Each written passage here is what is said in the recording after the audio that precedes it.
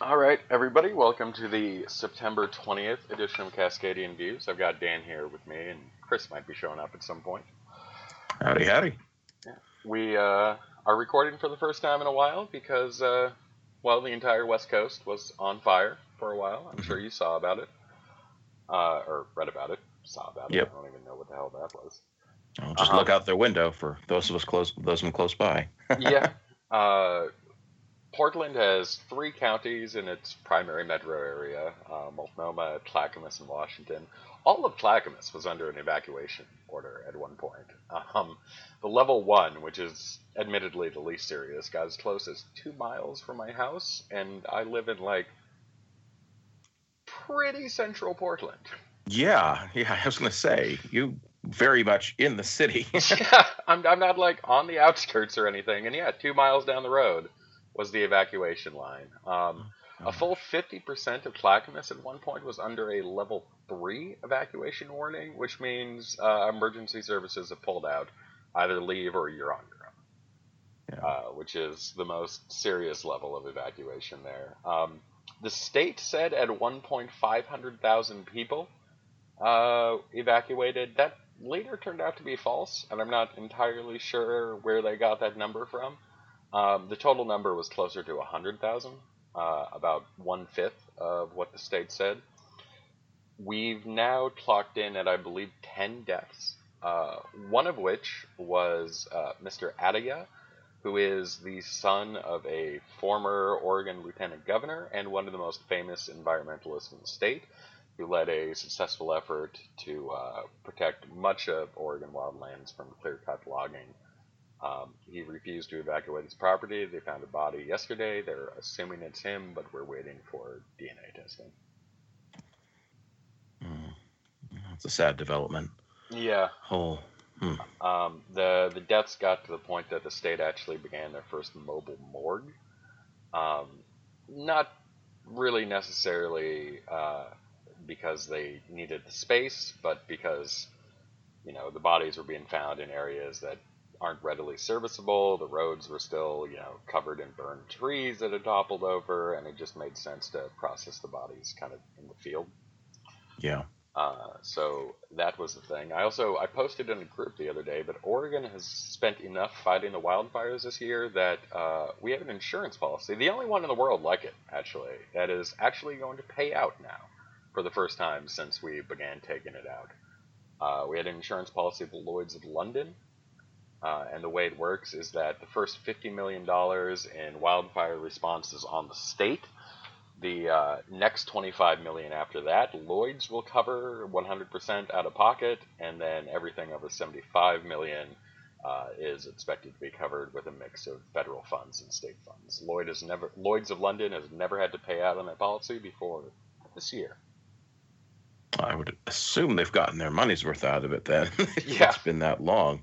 But that is, wow, that is just devastating. I mean, considering all the other emergencies that pretty much every state in the country is having to deal with, but particularly some West Coast states got hit by COVID pretty early. And then knock That is just one more harsh hit. That comes Yeah. with. Like they're having to pay more and more for things with less and less money coming in because people can't work. There's a pandemic out there. That's right. Income tax suddenly there isn't any, and the unemployment claims are up, and those do have their revenue sources, but all the same, it's not taxable money at that point. So yeah, it's pretty devastating. Yeah. Um, Oregon has a yearly average of a little under 500,000 acres that burn in wildfire yearly. In just this one outbreak, in the course of a week, we burned over 1 million acres. So we doubled our annual, expected fire season in a single week. It was quite a hit. I took some photos. You basically couldn't breathe in Portland. We had the worst air quality of any major city in the world for a fairly substantial period of time. Yeah. That's we've gotten lucky last year, but it's definitely hit us hard this time. It's probably as hard as it's been in decades for sure. It's increasing. It's becoming a pretty common thing, though, is in terms of just having a fire season where huge chunks of the state are on fire and your breathing is imperiled.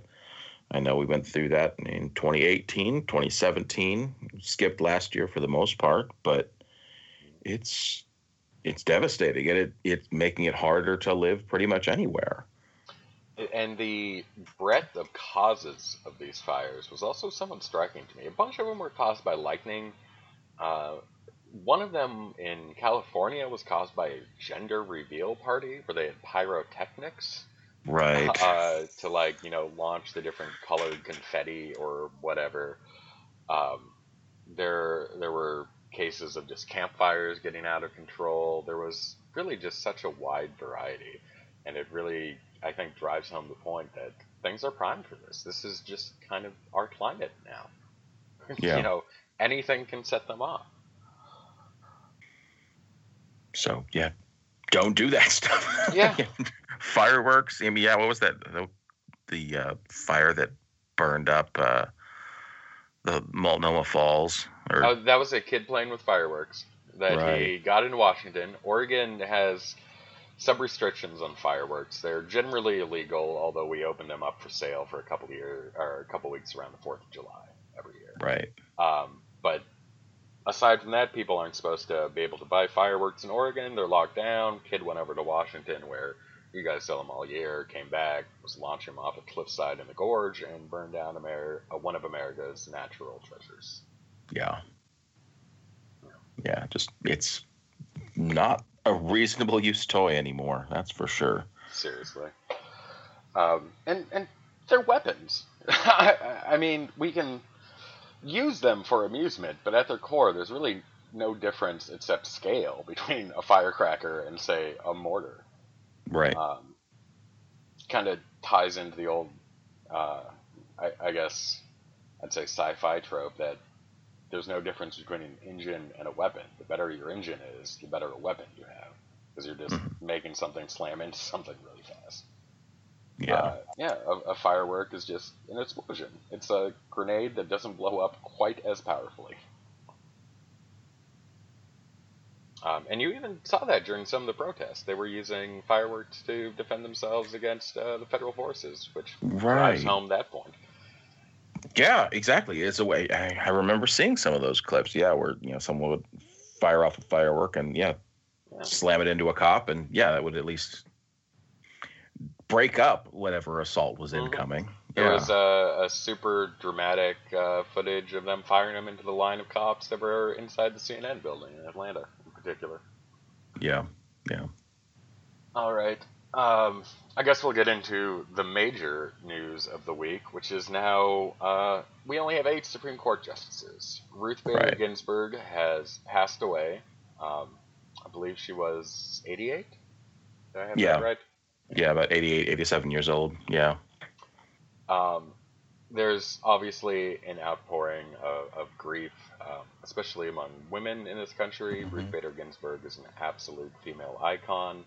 Um, she launched her career by prosecuting sex discrimination, or not prosecuting, but bringing sex discrimination Lawsuits. Hmm. cases into the Supreme Court in the 1970s. She won 5 out of 6, which is fairly unprecedented.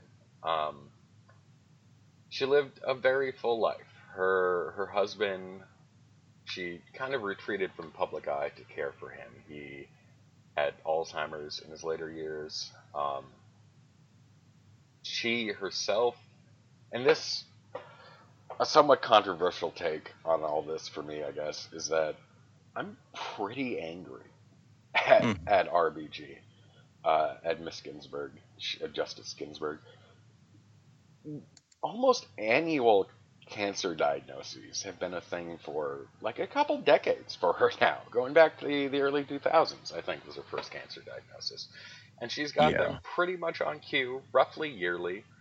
Um, just I'm so so upset that all these things that she cared for and spent her life really driving, she could have helped preserve them by just retiring and letting Obama replace her instead of rolling the dice. Yeah. This was a fairly foreseeable outcome, I feel. And her legacy somewhat depends on the things that she fought for remaining the way we do things in this country, and she put that in peril. I mean, I don't think she expected Trump to win, but it was an outcome on the range of possibilities. So, Right. And yeah, I think the window where she probably could have done it would have probably been that, 2013, 2014, I think more than anything else.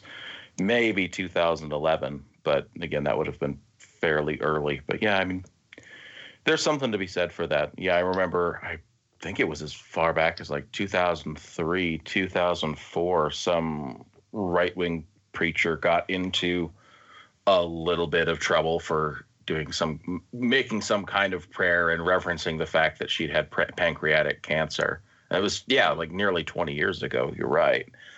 And, you know, the tone of it was definitely hoping for that to get worse. So, maybe she would retire rather than just straight up die. But yeah, that's, the context I remember for that. But yeah, she's definitely been in a situation where I think even as early as when Obama first took office, back in 2009, there was a lot of expectation that she would be, okay, phew, now she's safe. She can step down. She doesn't have to worry about her health anymore.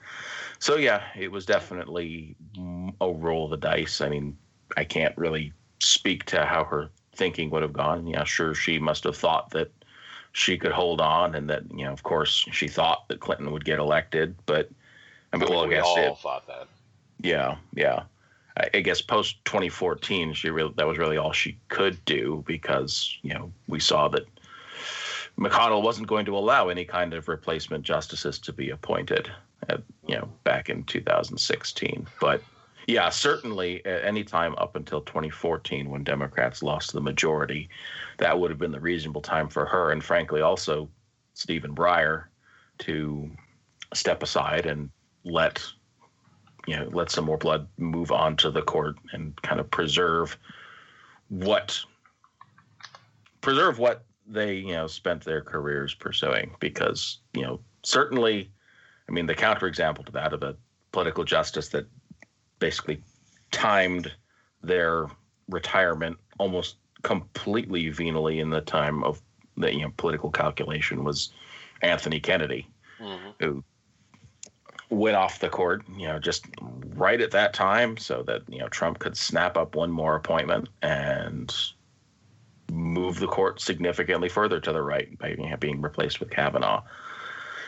So, yeah, it's unfortunate, and I think it's the sort of thing that, people probably don't want to hear so much right now because we're all pretty grief stricken. But yeah, on some level, I think progressives are going to have to be more pragmatic about how they see the court and take the whole judiciary more seriously than they have in the past. And that's going to include making sure that the people we appoint also understand that they need to time their departures. Yeah. Go out on their own terms rather than, nature's. Yeah, and I mean, obviously people can make their own life choices, but that seems to be the preferable outcome, going out on top, basically. Yeah. And it's strange that you brought up Kennedy because I actually thought his departure was a little bit weird, but it does dovetail with that whole legacy thing I was talking about with RBG. Kennedy accomplished what he wanted to accomplish on the court. I mean, we had a 25-year kind of soap opera drama of Anthony Kennedy being the main force in expanding gay rights on the court. I don't want to say main force, but pivotal force. Obviously, there were 4 other votes each time, but Anthony Kennedy coming around to this idea was really the project he built on the court over his last couple decades. And then when it was complete, he stepped away. I know he's a Republican of a breed that doesn't really exist anymore, but I do think if that was his crowning achievement and one that he seemed the most proud of on the court, it feels weird that he let Trump replace him because I don't see Trump's justices really getting on board with that. Although, there was the the trans rights case, which maybe shows I'm a fool on that. I mean, there was a lot of other stuff that he cared about too, Yeah, and I think on balance, a lot of that stuff might have weighed more for him. But fair enough. yeah. I mean, it's the sort of thing where I don't think he probably would have preferred to be replaced by someone that I don't think he say wanted to be Jeb Bush. replaced by a liberal, but Yeah, like a Jeb Bush or a Mitt Romney Republican. mm, But yeah, all told, you'd prefer going out with his replacement coming from Donald Trump than he would from Barack Obama or Hillary Clinton. yeah. So that was kind of the way he did it. Speaking of replacements, Senate Republicans are very callously trying to ram through a replacement before the election, breaking McConnell's rule from 4 years ago because, of course, they will. Oh, McConnell put out like a statement in the first hour. Yeah, They were saying going to do that it. they will get a vote on the Senate floor, which might be something he's able to do. It's going to kind of depend on the numbers. It's on a knife's edge, and there's an additional wrinkle to this that we'll get to. But currently, he needs to hold all his caucus together except for 3 Republicans. He can't lose more than 3. Right. If Democrats get to a 4th and hold themselves together, they can prevent any vote on that. Not he, but Democrats might be able to block it with 3 if they can delay long enough. In Arizona, the Mark Kelly election is technically a special election, not a regular election. And for a special election under Arizona law, they have until the 4th Monday after the election, barring any court challenge, to do the final canvass, certify the results, and issue the certificates of election. And if they do so, that puts the date at November 30th, give Kelly a couple days to show up in D.C. with his certificate of election, and by December 1st, December 2nd, he could theoretically be sitting down in D.C. as a senator, which would mean Republicans could only lose 2. Mm-hmm. Could be even sooner than that, actually. I think the Arizona, I hate that we have to put it in these terms, but the Arizona Secretary of State, I believe, is a Democrat, so it's not like he's going to be inclined to delay. It could even be mid-November. State law stipulates that the final canvass and the issuance of the certificates has to be done in the presence of the governor. So if Ducey just doesn't show up, I don't think they're valid. Yeah. Okay. So if I were Ducey and I was trying to hold together the Republican Senate caucus, I'd probably just not go down to the Secretary of State's office until I'm threatened with arrest. Yep. The very last day that I could. Exactly. Yeah. Now that you mentioned that, I think that's likely how it would go down. Yeah. So yeah, that would change the calculus a little bit. I think, as craven as they are, I think it would be very hard for them to make a vote happen in the next 6 weeks. Although, McConnell may certainly try. We have 2 Republicans currently on record as saying they won't do it. Yeah. One is Collins, who was very actually explicit in her statement, which is very un-Collins-like.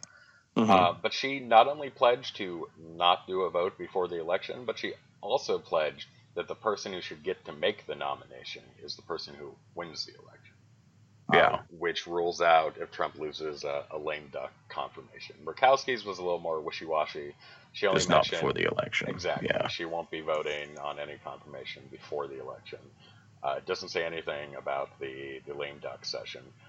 I guess we're also getting hints from Romney, although I'm fairly skeptical of that. Romney is not the type of guy who opposes conservative judges.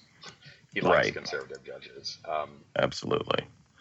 You can think what you want about Republican ideology, but Romney is fairly consistent in that. He did swing pretty hard right when he ran for president, and I wouldn't necessarily say that's the real Mitt Romney. He was a very different person now in the Senate, and he was a very different person when he was governor of Massachusetts than he was running in 2012, but he is very much right of center, and I don't think would really be that upset at another Republican Supreme Court justice. He has shown a little bit of a willingness to bend to concerns of decency and fairness, which we might be able to press something there on the McConnell rule being tossed out, so quickly after it was introduced. But Yeah. That's probably the best bet with him, honestly. I mean, it's the sort of thing where, yeah, he was the lone vote against or in favor of conviction and impeachment. So you've got kind of a combination of that kind of straight backed idea of, how, the Senate should proceed with various forms of business, and then animus, I would say, towards Trump personally and the way he's been treated by him.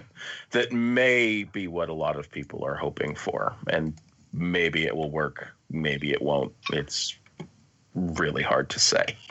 It would work, I think, on a certain type of Republican. Like, this was basically the appeal that was made to John Roberts in the abortion case, which he voted in the minority for the first time it was up. And then the second time, just on the general fairness of not having the Supreme Court reverse itself 2 years later. He voted the other way on the case, saying, this has been decided before, and I'm not going to change that. If Romney's in the Roberts mold, I could see that, but who knows? It will be interesting to see. And then where would the fourth come? I got no idea. Which feeds me to think we just have to delay for 2 months until Kelly gets seated. If we get those three Republicans and Kelly and, hold together Doug Jones and Joe Manchin, then we're there. And if not, we're not. Yeah. Well, I mean, after the election, I think most of Doug Jones's and Manchin's political calculations go away. Unfortunately, so does Susan Collins's, but yeah. Well, Manchin's not up this term. No, I mean, that's true. So he's probably more likely to hold the line, period, I would think, unless more people are wavering. I mean, so I think we're probably not likely to see any big faltering on the Democratic side of things. I mean, even Doug Jones has to know he's a dead man walking. But yeah, it's going to be a long shot. Let's talk about another little angle to the story. The Supreme Court is currently taking up an Affordable Care Act case right now. Yeah. And the bad news about this is that the lower court ruling is that the ACA is not a thing. Yeah. Basically, to sum it up, in a split court, the lower court ruling stands. So Correct. They take up this case, and with 8 justices vote 4-4, then at least in one circuit, and that's the other thing, the precedent doesn't apply to other circuit courts in the event of split. So at least in one circuit, there would be no more Affordable Care Act, while in the other ones there would be, and that just seems untenable. I would think, I think probably the best possible outcome is that Roberts delays hearing the case, just does an emergency delay of hearing the case until a new justice can be seated. I think, because even, frankly, the 4-4 might be too much. I mean, that would depend on Roberts basically swinging and upholding the law, which I think there was at least some reason to think that he might. He's done it several times before. I mean, if there's one thing you can say about Roberts, he's never really shied away from that. Exactly. So then that would get to the 4-4 scenario you're talking about, where the lower court ruling itself stands, even as, so which would dismantle the ACA, at least in one circuit. And that would be, the best case possible scenario, because I don't see any of the other justices following, or any of the other conservatives following Roberts in that instance. The top pick to replace her is a name that we've mentioned before. She came up in the previous Supreme Court vacancy, but it's Amy Coney Barrett. Yeah. Who a lot of Republicans wanted Trump to pick back in the day, just because she would have been a much easier confirmation. Yeah. In their minds than the picks that he had. She does have some pretty worrying things in her background, but it's not things that would give Republicans any real pause, or even moderate Democrats. She's extremely Catholic. Yeah, I mean, she's a Super theocrat. Catholic. Yeah. And has really taken cause in, her religious principles should guide her judicialship and should guide the law. Um, it's things that make progressives very nervous, but it's also something that I think a lot of people would just kind of skate over. Yeah. uh, which is why Republicans view her as much more confirmable than really any other option there. Oh, for sure. I mean, I think that was what McConnell basically told Trump, right? Was this is the easy one. Kavanaugh's going to be a lift, so act accordingly. And Trump, with the way he wanted, I think some people theorized the way Anthony Kennedy wanted as well. But yeah. So it would probably, I think it would be, you'd definitely have at least 50 votes among the Republicans to confirm just on the merits if it was Barrett. Yeah. There's a couple other options, and I have the feeling that her being the top pick is a story planted by Senate Republicans in the media. Just to let Trump know who they expect. This is how you make it easy. This is how you can make the heist happen. Yeah. We've cased the joint. Here it is. Yeah.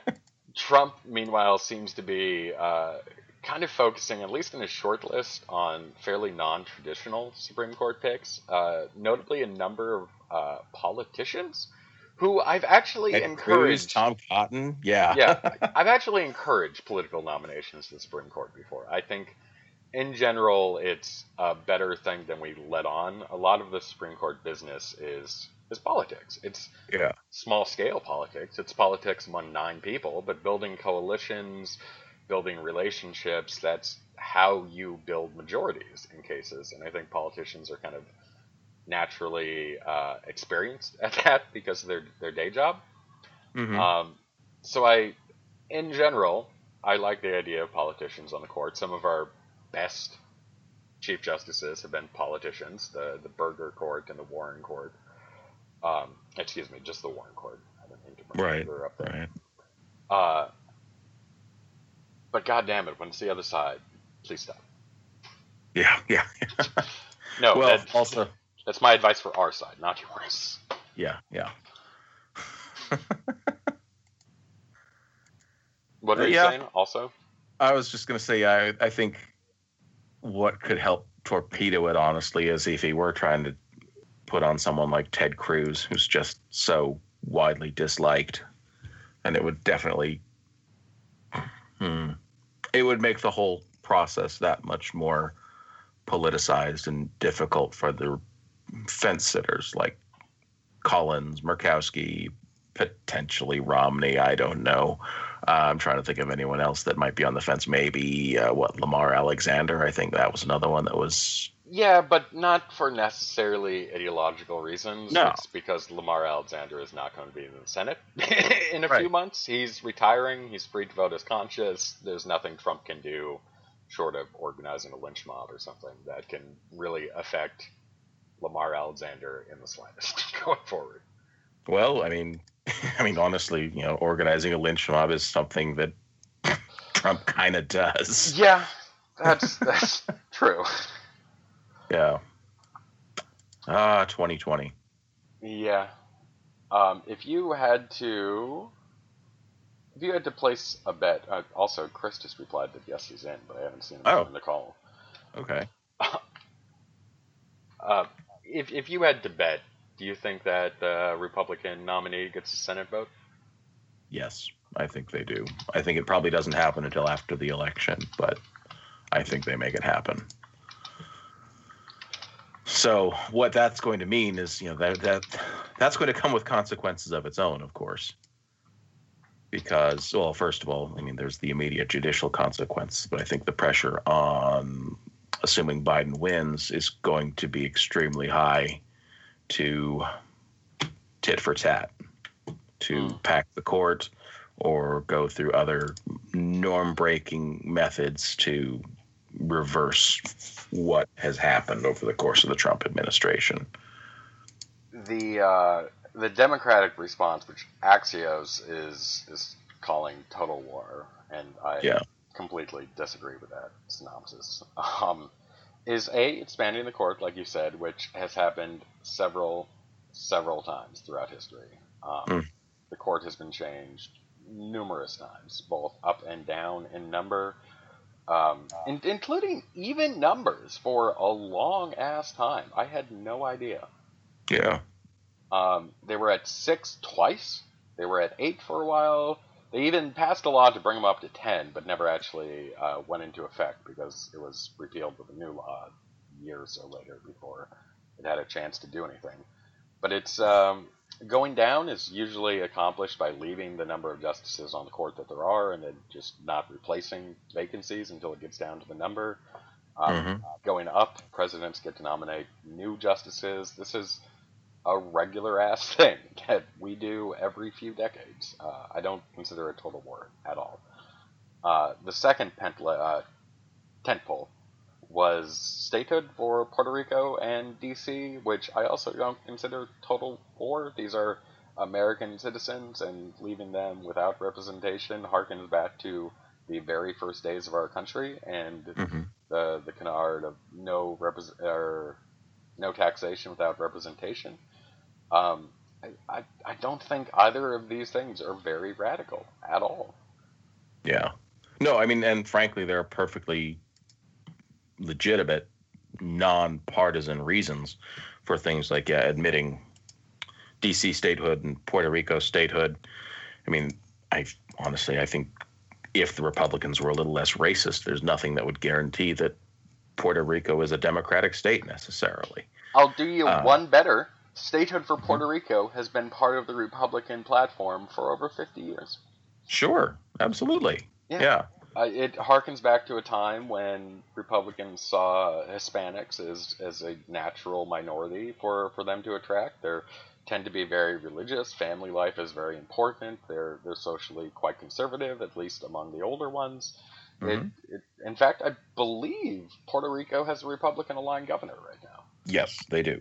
And I believe their representative in Congress is also not the representative, but their delegate. Non-voting delegate is a Republican as well. They do elect Republicans. Not quite non-voting. They're not allowed to vote on the floor. They are allowed to vote in committee. All right. Fair enough. Yeah. So, I mean, there is definitely plenty of good reason for, going ahead and, admitting, at least with DC certainly admitting to statehood. I mean, they've actively petitioned for it and they want it. We don't really have as clear-cut a case with Puerto Rico. But I think that's definitely something that Democrats need to take up if they do have hold on the levers of power, all the necessary levers of power in 2021. I even have a good conservative argument for why Puerto Rico should be a state. The U.S. government already funds services and infrastructure and all sorts of things on the island. But residents of Puerto Rico pay no federal income tax. They do pay federal taxes. They pay payroll taxes like Medicare and Social Security and whatnot. But they don't pay federal income tax on money earned on the island, while money is being spent on the island to support them. That seems to me to be a pretty, solid argument to a conservative thought process that these people should be taxed. It's a way to raise revenue without actually raising taxes, which we all know is a red line. But getting people taxed who should be taxed seems perfectly in line with conservative philosophy, and paying for, your share of what the government is doing seems like it should be a slam dunk to that philosophy. No, I'm all for it. Yeah, I mean, I'm trying to think. Those are the main things that get brought up. Yeah, so court packing and DC and Puerto Rico statehood. Trying to think of anything else. I mean, I think one of the things that's also been thrown out there is elimination of the filibuster for legislation. All these things. It's got to be time for the pool to be a little bit dirtier, or at least not be so unilaterally dirty, I guess. Yeah. Uh, Not that the analogy of both sides shooting in a pool is all that attractive, but I do agree. Yeah, yeah. Well, I mean, unfortunately, going back and forth, to the point where, say, 10 years from now, suddenly there's 25 people on the Supreme Court. That's doesn't seem too dissimilar to me from a pool that's just been repeatedly shat in. But I mean, the alternative is Something other countries accomplish plenty fine. There are huge Supreme Courts in some countries. I think the issue for me more is that it's just going to be something that continually gets escalated, and the Supreme Court as an institution is just going to be ignored. But that may be better than a reactionary court that's been finagled by repeated abuse of the democratic process that just makes any kind of progressive or even non-radically right-wing lawmaking impossible. The idea that the Supreme Court can just be ignored doesn't strike me as quite the doomsday scenario. This is how parliamentary governments function all across the world. The idea of parliamentary supremacy, that previous parliaments can't tie the hands of future parliaments, and that parliament can do whatever the hell it wants, is Right. well ensconced in the Westminster system. Any country that has a parliamentary democracy, based on the UK example, has that principle. In fact, for years, until they got around to actually designing a real Supreme Court, the Supreme Court was just the nobles around the Queen. Like up until 2006 or something like that. The That's Privy right. Council was the court of highest appeal, and was just a bunch of people, bunch of nobles that the Queen appointed on the advice of the Prime Minister, who sat around and decided things. Yeah, I mean, that's exactly how it worked. I mean, we're in, I mean, it's a precarious situation in America because I think there are very few institutions that people actually, that there's broad consensus respecting and following. I mean, and you get, the Supreme Court is less and less this way, but it has, at least until recently, the idea that the Supreme Court makes a ruling and it's something that people should abide by. But you throw that out, the only other ones that there's really any still standing respect for, it's basically military and the police. So not the one, not, I would like to see that being left as the only institutions left standing that Americans are willing to tolerate or consider being authoritative. By the way, breaking as we've been on the air, or recording, I should say, we're not on the air. Lamar Alexander is going to vote to confirm. Oh, great. Of course he is. Hey, Yeah. there's a Chris. All right, we got Chris. Just Yeah, in time for the good I news. forgot how many time zones there are in the country. No worries. We spent the last 20 minutes or so talking about RBG. Is there anything you want to mention on the topic? I mean, I imagine you already thoroughly covered it. I don't know. Just throw yourself out there, man. We'd love to hear your thoughts. Yeah, I mean, did you speculate about whether there is any plausible extra vote that could get us to 51? We did, and 20 minutes ago, while we were recording, that plausible extra vote said he would vote to confirm Trump's nominee. Yeah.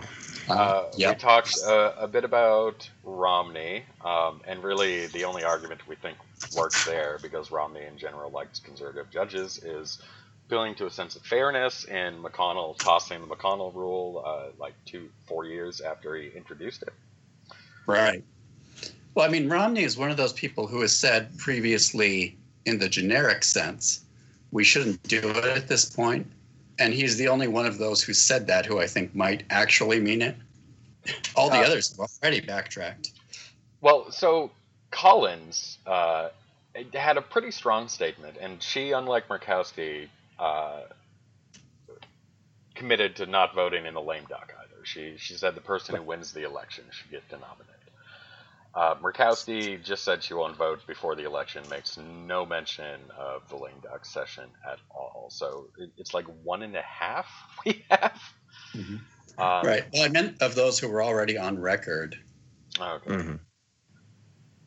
Yeah, and then Tillis is a yes vote for Trump's nominee. We haven't heard from Gardner yet, but I can't imagine he's given up. Like, there's nothing he's done in the Senate that tells me he expects to be there next year. No, Tillis, Ernst, Loeffler, they've all said that. Yeah. So it's our other hope, and we discussed this too, is delaying until Kelly takes his seat and getting Romney. Which 4 Mondays after the election, they have to certify the final canvass and give them a certificate of election. The Secretary of State, who is a Democrat, as Dan pointed out, has to do that in the presence of the governor, so the governor could just not talk to him until the last possible day, which would be November 30th, I believe, how it works out on the calendar. Give Kelly a couple days to get to D.C. with his certificate. Assume McConnell seats him as he's required to do, although there's not actually penalties if he doesn't. You just get a court case saying, hey, you have to seat this guy. He's not risking jail time or anything. So, well, I think we know what he'd do then. Yeah, I was going to say, all this does kind of depend on McConnell holding to constitutional norms. But that would be our best bet, I think. Romney, Murkowski, Collins, and gum up the works until Kelly takes a seat and replaces Mick Sally.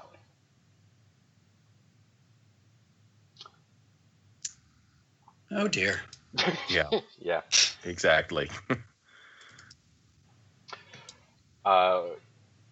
Any thoughts you have on the likelihood of that? I just asked Dan that question about whether he thinks that the Republican nominee gets a vote in the Senate.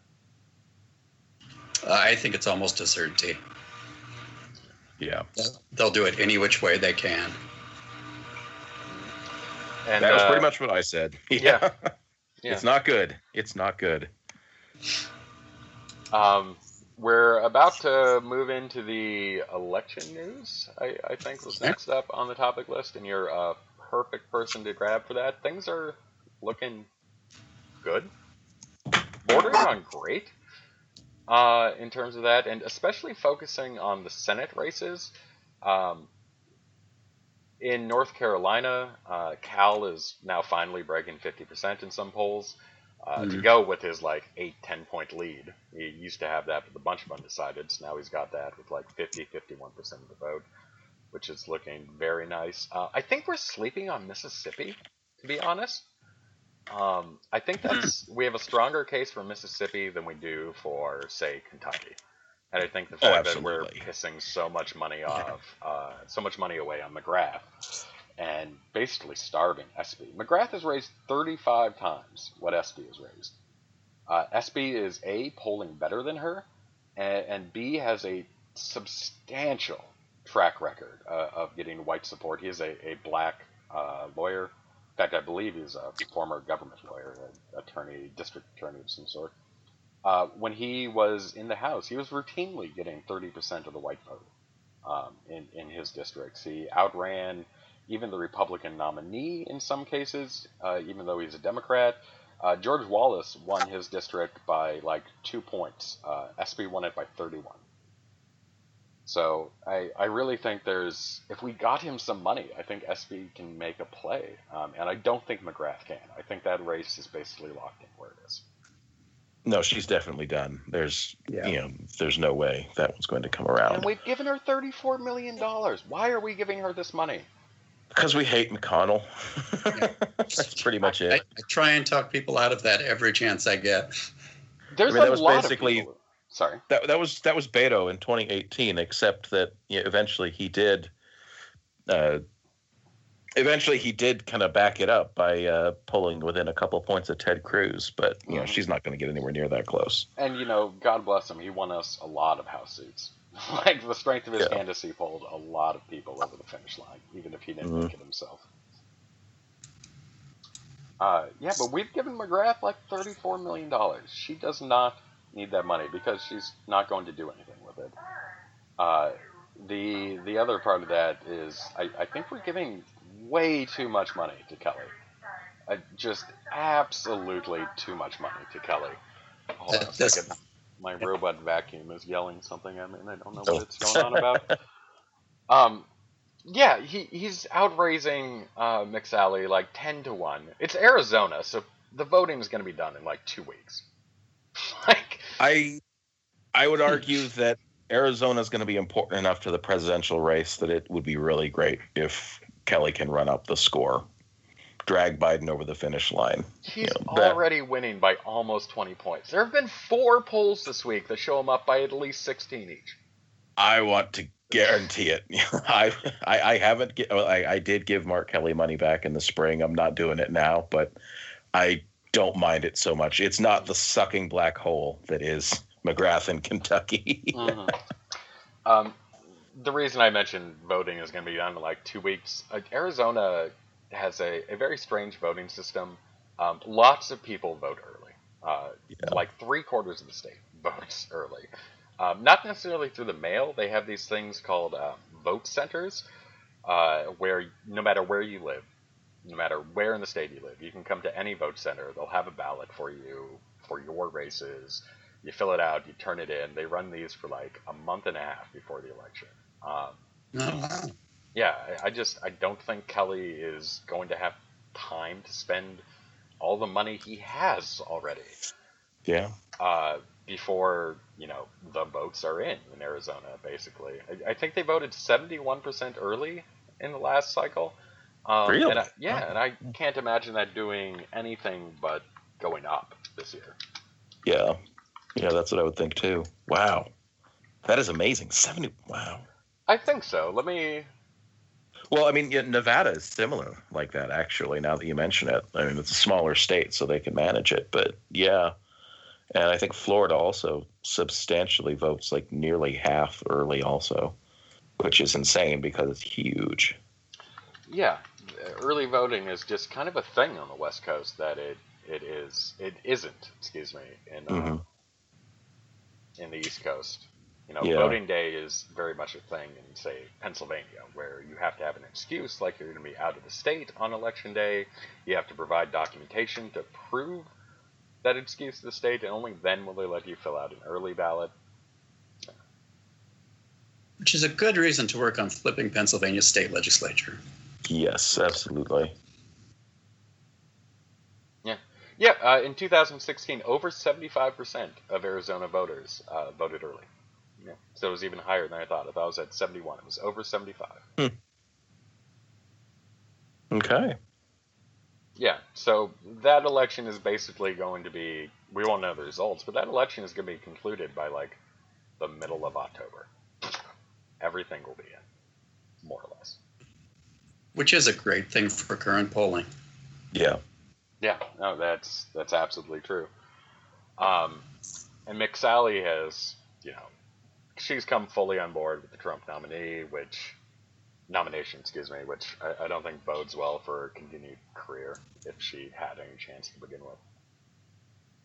Yeah, it's all in on Trump. I'm trying to think. There were a few like that in 2018 as well, like Dean Heller and some others that were just like, okay, I'm done. I want to make sure I get a lobbying gig. Yeah, she's got to please the Republicans because they're going to be her employers in speaking of the election, we have our first debate. What the fuck was that? We have our first debate in like a week and a half. I don't know how the debate's going to go, but I am going to say Trump has absolutely lost the expectations game, and he did it to himself. Yep. I think if Biden can put 2 sentences together, which he demonstrably can. He gave a speech today that was probably one of the most presidential things I've seen in a long-ass time. And he had a town hall on CNN that was extremely well received. Trump has gone full in on this Biden's a senile mess who drools on himself. He's accused him of taking performance-enhancing drugs, the high of senility. Don't really know what those would be, but sure. Yeah, he means cocaine. If Biden's anything other than a drooling mess, it's going to look like he won because Trump has been saying he's going to be a drooling mess for like 2 months. Yeah. it's absolutely deserved, frankly, because it's a horrible talking point.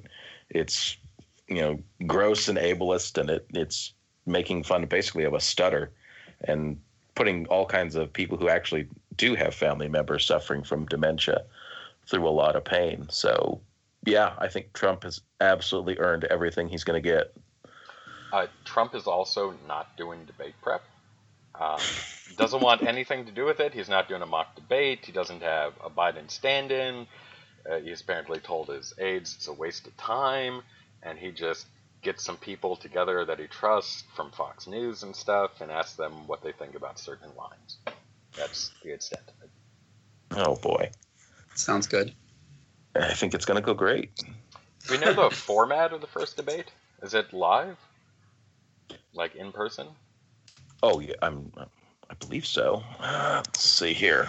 I was looking actually at the commission webpage earlier today.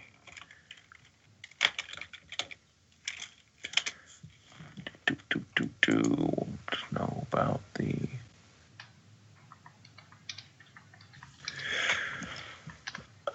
one moderator for each debate. Pandemic necessities have as few on-stage people as possible, but there is going to be a stage, and they are going to be there. Okay. So, yeah. I guess maybe make it like that last Biden-Sanders debate from March. That'd be interesting. Where they socially distance, keep an empty room, and, don't let them shake each other's hands. I don't necessarily count on one of the candidates following through with that. I mean, Yeah. And if they're both maskless, somebody getting close to somebody else just seems like bad juju. Yeah, definitely. Oh, boy. Yeah, and considering all these awful super spreader rallies that Trump's been doing, too. Seriously. You kind of worry about him bringing something in and getting Biden sick. All right. Well, it's 2 o'clock, so I think we're going to call it here. Let me get predictions on the debates from both of you, though. How do you think it's going to go? My prediction is Trump will do horribly. It won't matter because his debate performances never matter. But Right. What will matter is that Biden will be coherent. Biden will project empathy, and that will continue to reassure the voters that he's trying to reassure that he's a safe alternate. And with early voting going on, that is a great thing. Yeah.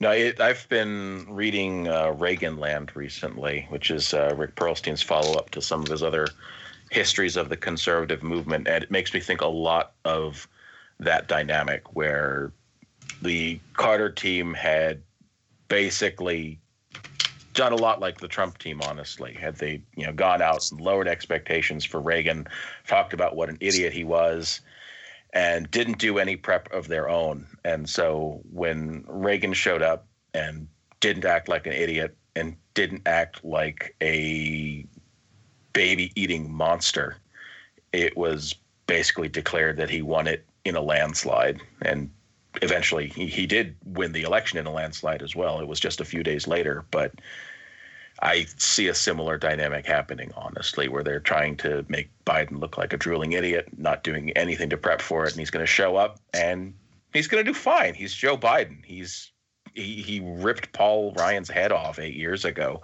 He'll do just fine against Trump. Mm-hmm. So, and then I think that could very well be the trigger that gets a lot of wavering folks to get in line with Joe. So let's hope. Yeah, I feel pretty similarly to that. And the wavering people have some backup. The Lincoln Project has come down pretty hard on no voting for a nominee, and the people in charge of the Lincoln Project have announced that ads start tomorrow against certain senators who are kind of on the fence about that. Right. I think you're absolutely right that Biden just needs to reassure the people who want him to be there. Kind of the Biden base, the middle of the country. As long as he does that, I think it's fine. And I think you're right. He's going to do great. I mean, he may actually win the debates on the merit. He may fight to the draw. I don't know how it's going to work, but it's going to look like a victory just because you know, Trump's basically said the guy's a moron. Can't say two sentences. Yeah. That's the line. Yeah. Yeah. All right. Well, thanks for joining me this week, and it was good to get you in, Chris. I apologize we didn't have you at the start. I apologize you didn't have me at the start. It's all good. I do just want to plug the books Dan mentioned. Nixonland, The Invisible Bridge, and Reaganland are all amazing. Reaganland, excuse me, just came out a few weeks ago. Mm-hmm. So highly recommend the read. If you guys want to do something in the week that you're not listening, you should read that. All right. Have a good one, guys. You too. All right.